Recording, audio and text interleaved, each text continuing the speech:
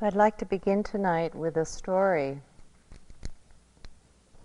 told by a man who studied with the biologist Louis Agassiz. He's told the story of how it was when somebody went to study as a student with Agassiz. When the initial interview was at an end, Agassiz would ask the student when they would like to begin. If the answer was now, the student was immediately presented with a dead fish, usually a very long, dead, pickled, evil-smelling specimen, personally selected by the master. The fish was placed before the student in a tin pan.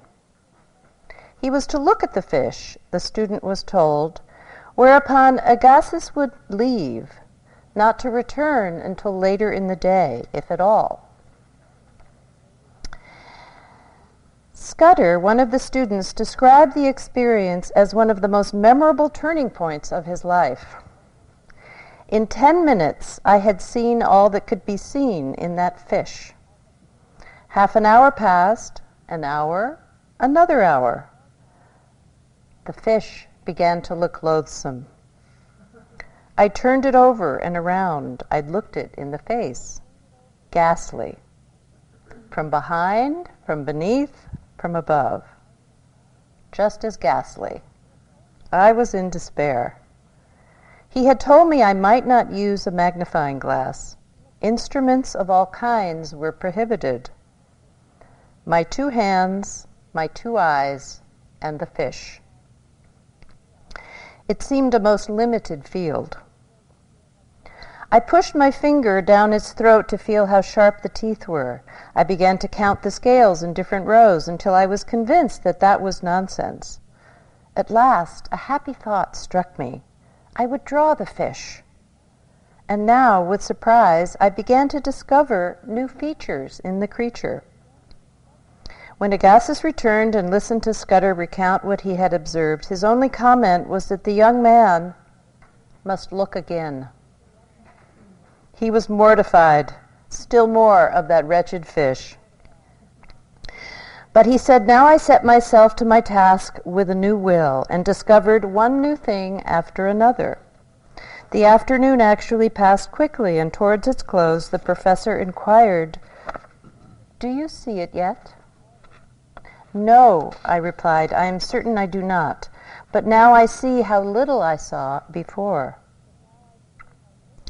The day following, still with the fish, Scudder had a brainstorm. The fish, he announced to Agassiz, has symmetrical sides with paired organs. Of course, Agassiz said, obviously pleased. Scudder asked then what he might do next, and Agassiz replied, "Look at your fish." In Scudder's case, this lesson lasted a full 4 days. Look, look, look. Look at the fish was the repeated injunction, and the best lesson he ever had, Scudder recalled. A legacy of inestimable value with which he could not be parted. So I thought of that story this morning when Barbara or Alice were talking about finishing your painting, and that sense of, I've seen everything there is to know here. There's nothing more to be seen. There's nothing more to be known. There's nothing more that could appear. And don't we also sometimes feel that way very much when we're asked to look at the breath? Come back to the breath, we say. Do you notice how so many of you have been on meditation retreats before? Do we ever start with anything but the breath? And often we don't move on very quickly from the breath. It's not like, oh, do a few minutes of the breath and then, move quickly on to more interesting things. No, we stay with the breath. We ask you to come back to the breathing over and over and over again. And this is so different from the way our attention is trained in our culture. In our culture, we're trained to have like this, attention span of a flea, moving quickly from one thing to another.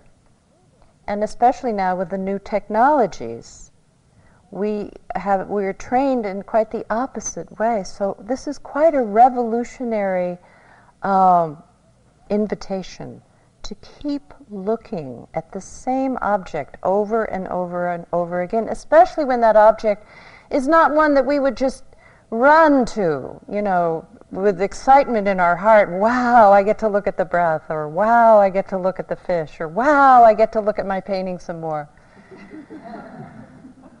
So we are being trained. This is called a training, because we discover something from this. It's not just an exercise in regimentation or boredom. We get to see that the more we look, the more we actually see. And the more interesting it actually gets. I know I used to find walking meditation, when I first started this practice and was told about walking meditation, I thought this was gotta be the most boring thing ever, Walking back and forth. Well, I do that all the time. And what I found over time was that it became extremely interesting and very pleasurable. And I loved walking. I still love walking to this day. So it is this teaching that the more we look, the more we cultivate this capacity to be present, the more there is to see and the more there is to open to. So we are training ourselves to see in a kind of special way, not in an ordinary, distracted way, but in a very refined and focused and continuous way, to look at the same thing over and over again. We do this so that when we look internally in our meditation, when we turn this attention inwardly, we begin to notice things that perhaps we hadn't noticed before. And often this is very much the first stage in meditation. We look in, and often it's a bit alarming what we find. The new meditators may recognize this. You're told to follow your breath, and how long does it take before you're off doing something else? You're off into thoughts about the past, or what's for lunch, or I wonder why we're doing this, or just all kinds of thoughts will come along and take you away from your breath. You may have a PhD in physics, and somebody says, follow your breath, and before you know it, you can't do it. So when we look inside, we notice things that we hadn't noticed before, and sometimes we can get discouraged because it seems so like bad news. Gee, I didn't know I was so restless or impatient or distracted or so greedy or so hateful. I'm really a bad person sitting here. Why am I sitting here when I'm sitting here with all these horrible thoughts? We get very alarmed sometimes when we look inside. This also occurs in the painting practice, does it not? We get very alarmed at what we see in our reactivity to our painting. Just paper, paints, little brushes that children use. And we're getting all excited and reactive, and I like this, I don't. Have you noticed what goes on in front of a white piece of paper? It's pretty amazing, isn't it? Now, most of this has a theme to it. All of this reactivity, we could say, has a theme, and it is a central theme in practice. And the theme is this. The theme, if we look under all of the content, is we want things to be different than they are. Right now, as you're sitting, check in with yourself. Is everything just perfect here? Or is there something you'd like to be different? Come on, be honest. Would you like a little more coolness, maybe, or a little more, the body isn't quite right, or you'd like your thoughts to be a little more entertaining, or Maybe you'd like the talk to be about something else, or just check in. What do we want to be different right now? This is what we're up against, this mind. As I said before, Spirit Rock is pretty good as meditation centers go. Even here we can find all kinds of things we'd rather be different. And they change constantly from hour to hour.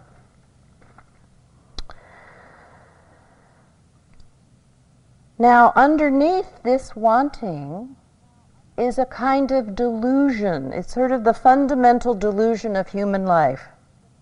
That if things were different in the way that we specify, we have our list of things that we can specify how we want it to be different, and if we could satisfy this and be in complete control of it, then we would be happy. That's what we're after. Happiness, peace, ease, satisfaction. We think we know that if things were different, we would be happy. So, what does life give us? Does it provide everything we want? Hardly ever. So it's an interesting and challenging moment in life when what we are given perhaps is something we don't want. We don't like it, we want it to go away, and it's not going away. That's an interesting and challenging moment in life. Another interesting and challenging moment is when we realize we are not going to get something we want. Does anybody recognize these moments, or am I the only one? Am I the only one here who's come up against these moments? I don't think so. We have all come up against these moments in one way or another. So then we assume, gee, I'm never going to get what I want. I'm going to be stuck here with what I don't want. I've lost all my chances for happiness. Is that true? I cannot be happy if I'm not achieving these goals. So this is sort of a fundamental theme of practice. A wise woman was once asked about this. This is the fundamental discontent of our lives, this wanting it to be different. She was asked, what is the way to respond to difficulty and discontent in our lives? She answered, there are those who will meet pain and discontent as they would an enemy. Some will rage at the world. They will find someone to blame, thinking only in terms of fault. There are those who will bewail their fate, saying, what have I done to deserve this? Why does sorrow always happen to me? There are those who will blame themselves, saying, well, I am such a worthless person, it's no wonder that I suffer. And then there are also those who will meet pain and discontent not as an enemy, but as a teacher.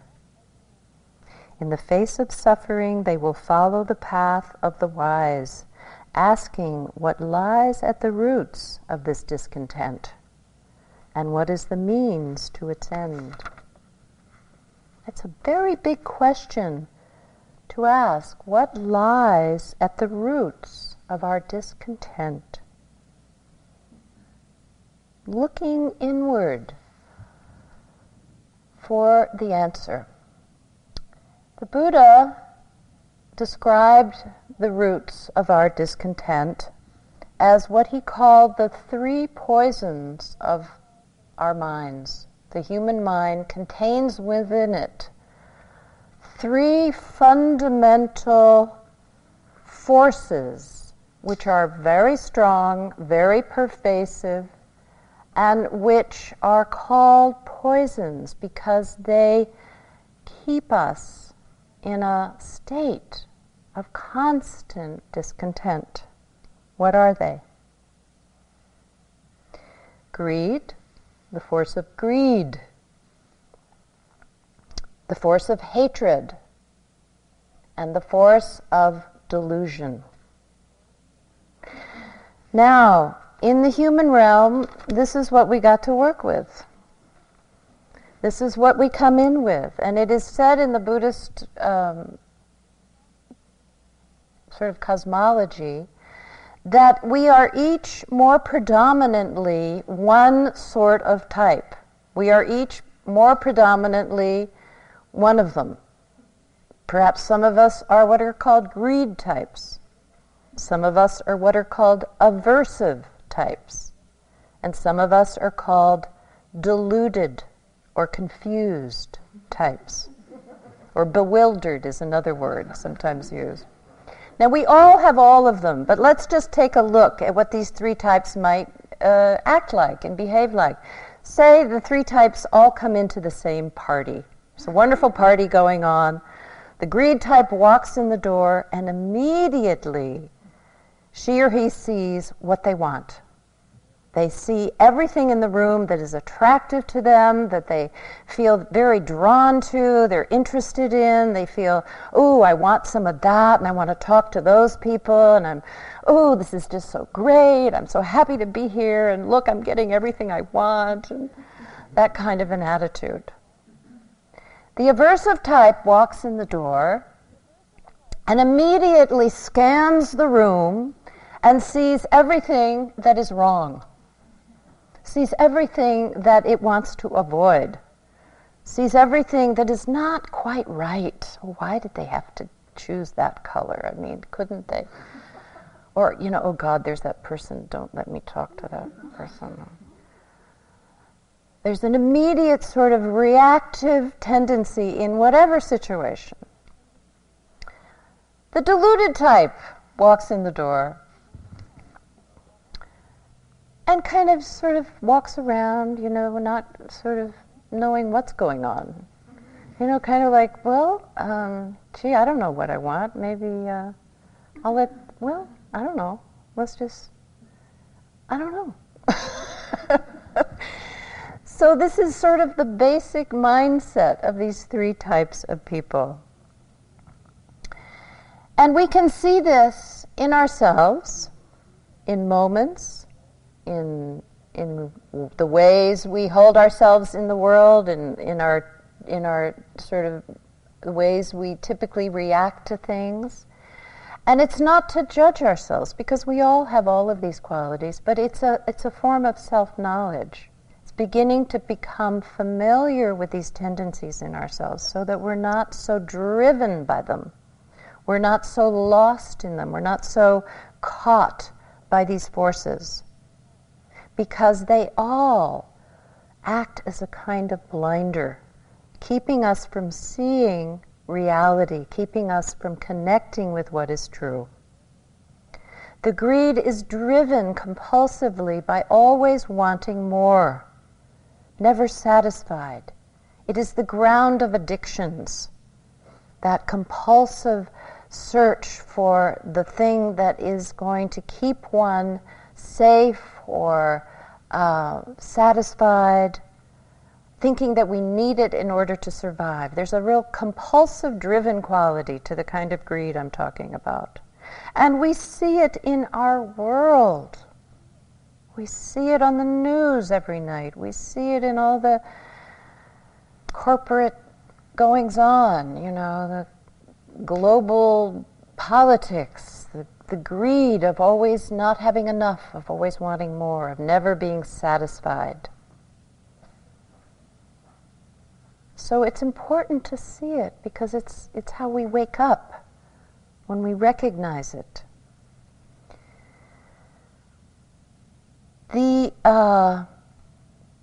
force of hatred in the world is also very, very strong. It has the attitude that all would be well if we can just get rid of what we don't like, of what is considered somehow wrong or bad or evil. In its extreme form, it expresses itself in violence, in war, in terrorism, in racism, in genocide, in putting huge numbers of people away in prison. It's huge industry based on the belief that if we can get rid of what is wrong, we will be safe and happy. And we can read that in the news, and we can see it in ourselves. We come into the hall, those of us who are aversive, and we can see, well, I could meditate if the person next to me weren't moving or twitching or snoring or breathing. The judgments we have about ourselves, the judgments we have about others are all forms of this aversive tendency of mind, the critical, nagging voice inside of us. The force of delusion, which we all carry, this kind of basic confusion about what we are doing here and who we are and what is this life about anyway. Kind of sleepwalking through the world, disconnected from present reality, or living in fantasy. Because what delusion does a lot is spin out. It just goes out into outer space and spaces out. It doesn't connect with what is here and now in the immediate present. And we can see this in the world as well, the force of delusion. It's rather amazing to see in the misinformation that some of our leaders seem to be completely involved with. It's quite discouraging at times to see how out of touch people can get. There's a cartoon I cut out from the New Yorker magazine called it's three chickens, and they are standing in a field with a lovely pastoral landscape around them, and the barn is in the background, and they're having a little conversation. And the headline for this cartoon is "The Delusional World of the Free-Range Chicken." One is saying, "Oh boy, this is the life, isn't it?" The other says, "You said it, sister. I'm going to explore this big wide world out here and have a ball." And the third is saying, "Ain't no stopping us now." And we're all kind of like those chickens, It may be great right now, but we don't realize what's coming.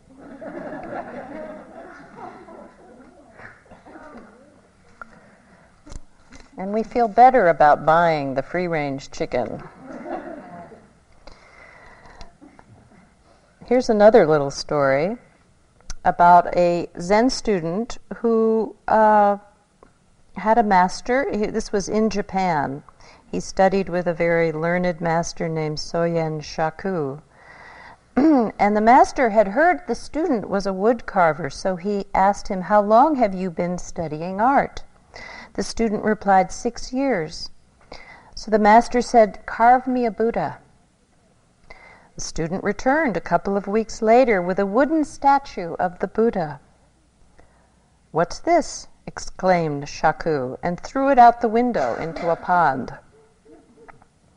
It seemed unkind, the student would later explain, but it was not. It was a teaching. He'd meant for me to carve the Buddha in myself.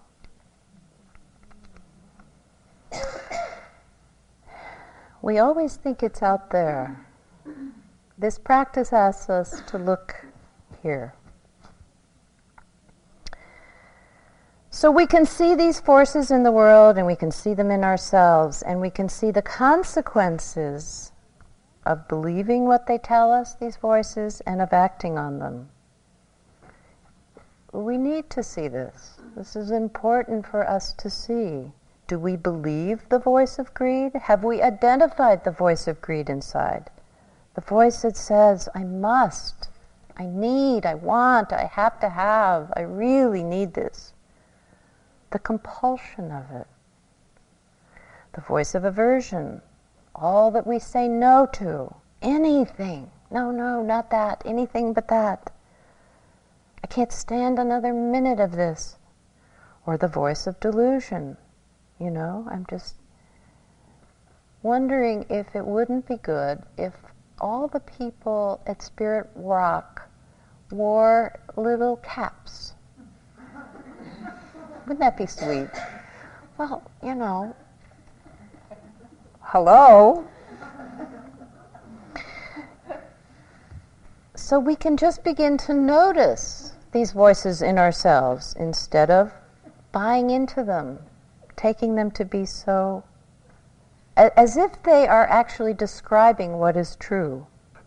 So the painting process reveals these when we see ourselves protecting what we like in our painting, holding on, when we want to destroy what we don't like. We see this. So how to work with these forces? Because if we continue in this journey, we need to befriend them, like what John was saying last night about the alchemy of welcoming what is difficult, what is unfamiliar. Not only welcoming, but allowing them to be known, really bringing them into the light of our awareness to see them for what they are. Noticing when greed arises in the body, how does it feel? Noticing when anger arises, what is it like to sit here with anger? It doesn't fit our image of what we're supposed to be doing here. But it is completely a common and welcome experience in meditation to be able to sit with these very strong forces of mind. And when we do begin to see them, we are beginning, you could say, a process of detox. It's like we are going into detox because these forces have had such a hold on us and they are so compelling that when we begin to see them and allow ourselves to know them for what they are, we feel like we are withdrawing from a drug. And this takes courage. Trungpa Rinpoche wrote this. He said, "The key to practice is not being afraid of who you are. Ultimately, that is the definition of bravery, not being afraid of who you are. And of course, who we are includes our anger, our grief, our fear, our greed, our hatred, all of it. Not being afraid of that, but rising to the occasion to meet it, to say, all right, let me know you, let me understand you, please show yourself to me." On the night of the Buddha's awakening, it is said that he sat with this very clear intention to wake up, and that he was visited. All the demons came to tempt him from his commitment to awaken. So the force of greed showed up in the form of dancing girls, food, money, power, everything, anything that could dissuade him came in front of his vision. And he was able, because of the clarity of his intention and his many years of practice, he was able to sit and say, "Ah, my old friend greed. I know you. We have met each other many times before. You cannot fool me anymore. I see you are greed." He could see the greed in his own mind. Same with hatred, the same with delusion. That kind of, it's really the attitude almost of a warrior, of meeting life and our very own minds with this kind of willingness to encounter what is difficult, but not be dissuaded from our intention to wake up. Now, I think by now on this retreat you see that the journey of creativity is not about doing whatever you want. Maybe there's a bit of that at the beginning, but that doesn't last very long. It's more a following of something which arises on its own, comes unbidden, and asks us to follow it. I'll give you an example from my own painting practice, which was being in the Buddhist world and comfortable in that world. It was no big deal for me to paint Buddhas. And I painted many Buddhas. Then one day, it came to me to paint Christ on a cross. And there was something in me that said, no, I don't do that. I'm a Buddhist. I don't do Christ on the cross. I don't like Christ on the cross. I remember Christ on the cross was kind of repugnant to me as a child. I didn't like looking at it. I thought it was creepy. So there was this attitude, no. But then I thought, well, now, come on, Anna, you've been at this for a while. What's something stirring here? And it was very strong. It wasn't just an idol. It kept coming in that way. So before you knew it, I was painting lots of crosses with lots of Christs, not just once, but many times. And there was a tremendous amount of energy there. And there was a tremendous feeling of the rightness of that there was a deeper stream of my being which was asking me to come into a relationship with that image, to know it in a new way. It had nothing to do with what I wanted or with what I didn't want. It just was. It appeared.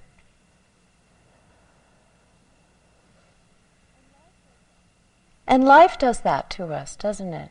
It appears with things that,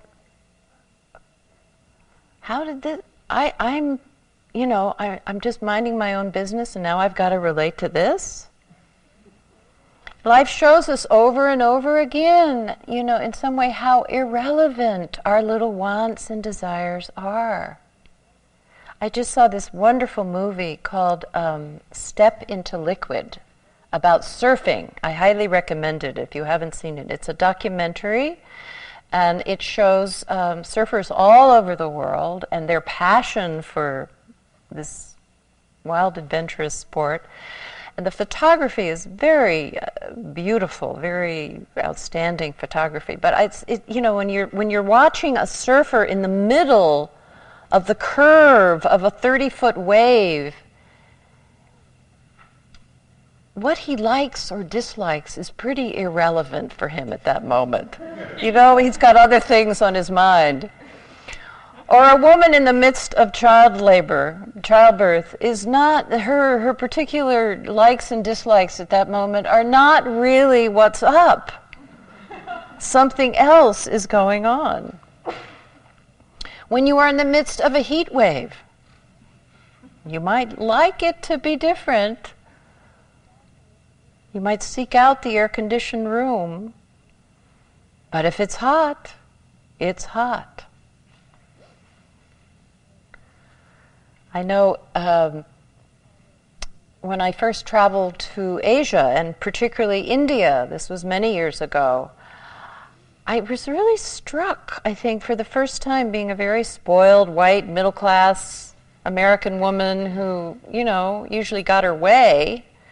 There I was in India, where it suddenly occurred to me that India had nothing to do with satisfying my desires.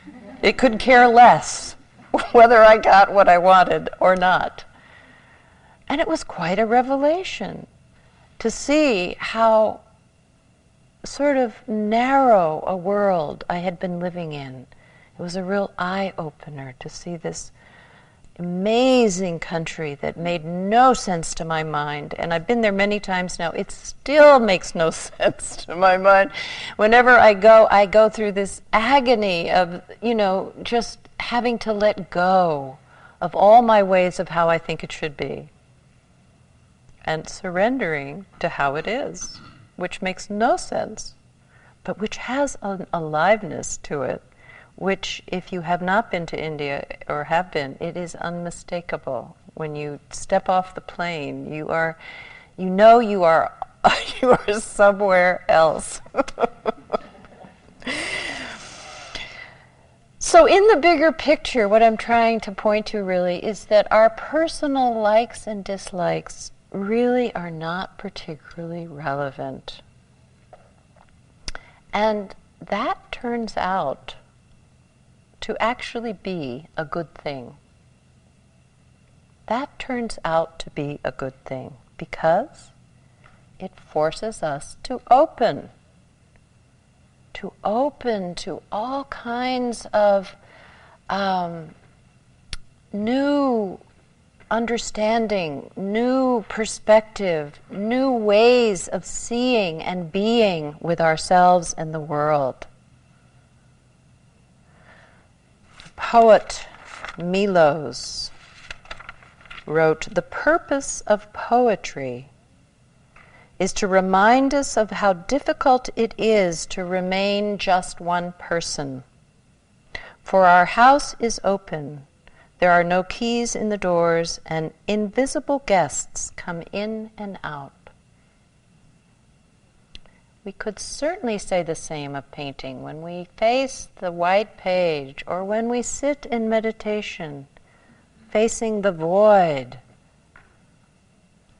anything can come, and will if you continue. Absolutely anything can come. I heard this Burmese master once, a very high Sayadaw, say, at any moment, any thought may appear in your mind. I mean, it's just infinite potential for what we are opening to when we sit, when we paint.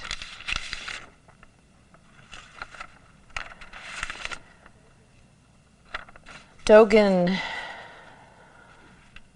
Zen Master Dogen said, "To forget the self is to open oneself to the entire universe." What forget the self means is not being driven by our personal likes and dislikes.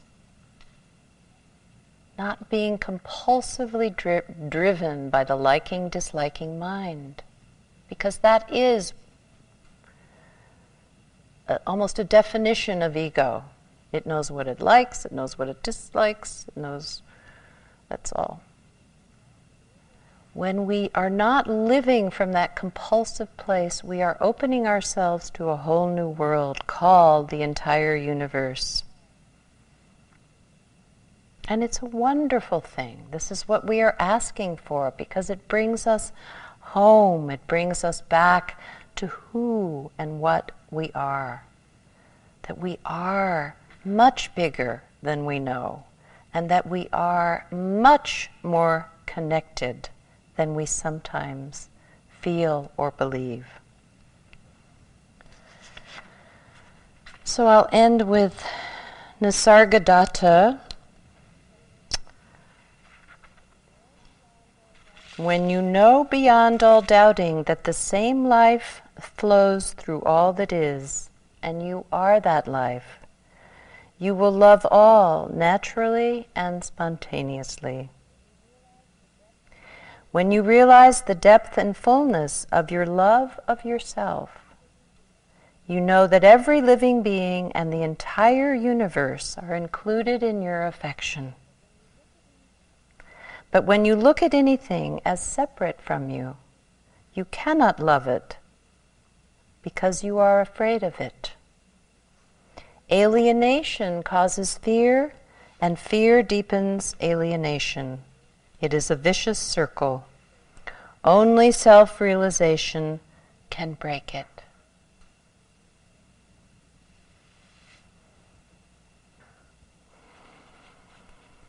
So that is a little bit of the terrain we are traveling here, and a little window of what we are, of the opportunity we face when we come to practice together.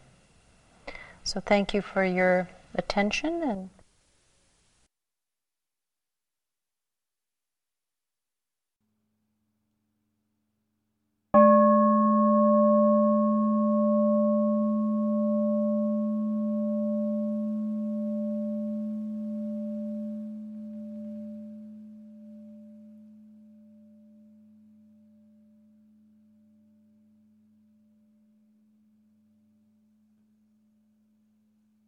This talk was given by Anna Douglas at Spirit Rock Meditation Center on September 22, 2003.